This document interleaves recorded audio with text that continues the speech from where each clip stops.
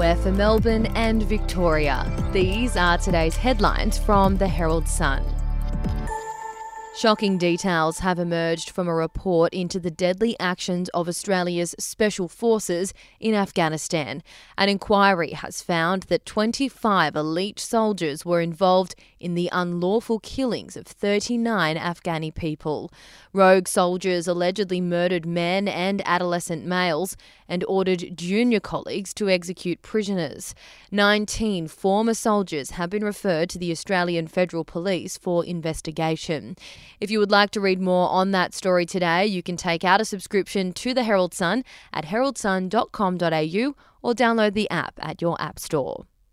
The coroner has handed down findings from the Bourke Street Mall rampage back in January 2017.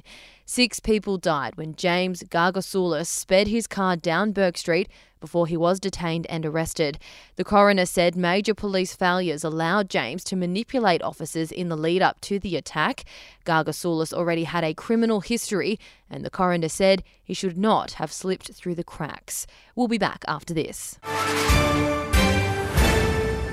News doesn't have to be boring. The Brits have given Prince Harry a new nickname after yet another tell-all interview. Oh God, is it the Ginger Whinger? Let the team at news.com.au get you up to speed each day with their podcast, From the Newsroom. A couple were busted joining the Mile High Club. Well, I guess they can't play Virgin anymore. Politics, sport, red carpets, royals. Get all the goss in just a few minutes. Follow From the Newsroom wherever you get your podcast from. Fruit juice could be considered more unhealthy than a Diet Coke unless the Andrews government changes its mind about the Health Star rating system. Under the plan, refrigerated bottles of juice would receive as little as 2 stars, while diet soft drinks would rate 3.5. Fruit growers are now urging the states to back the federal government's push for a minimum 4-star rating for juices.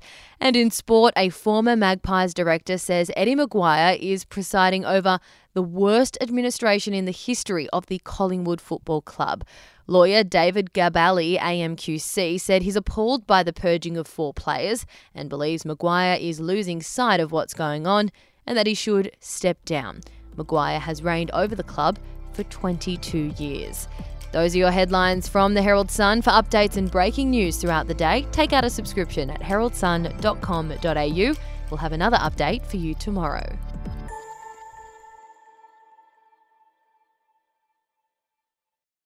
I'm Andrew Rule, the host of the podcast A Life and Crimes. Here are some of the things that we've been talking about the last few weeks.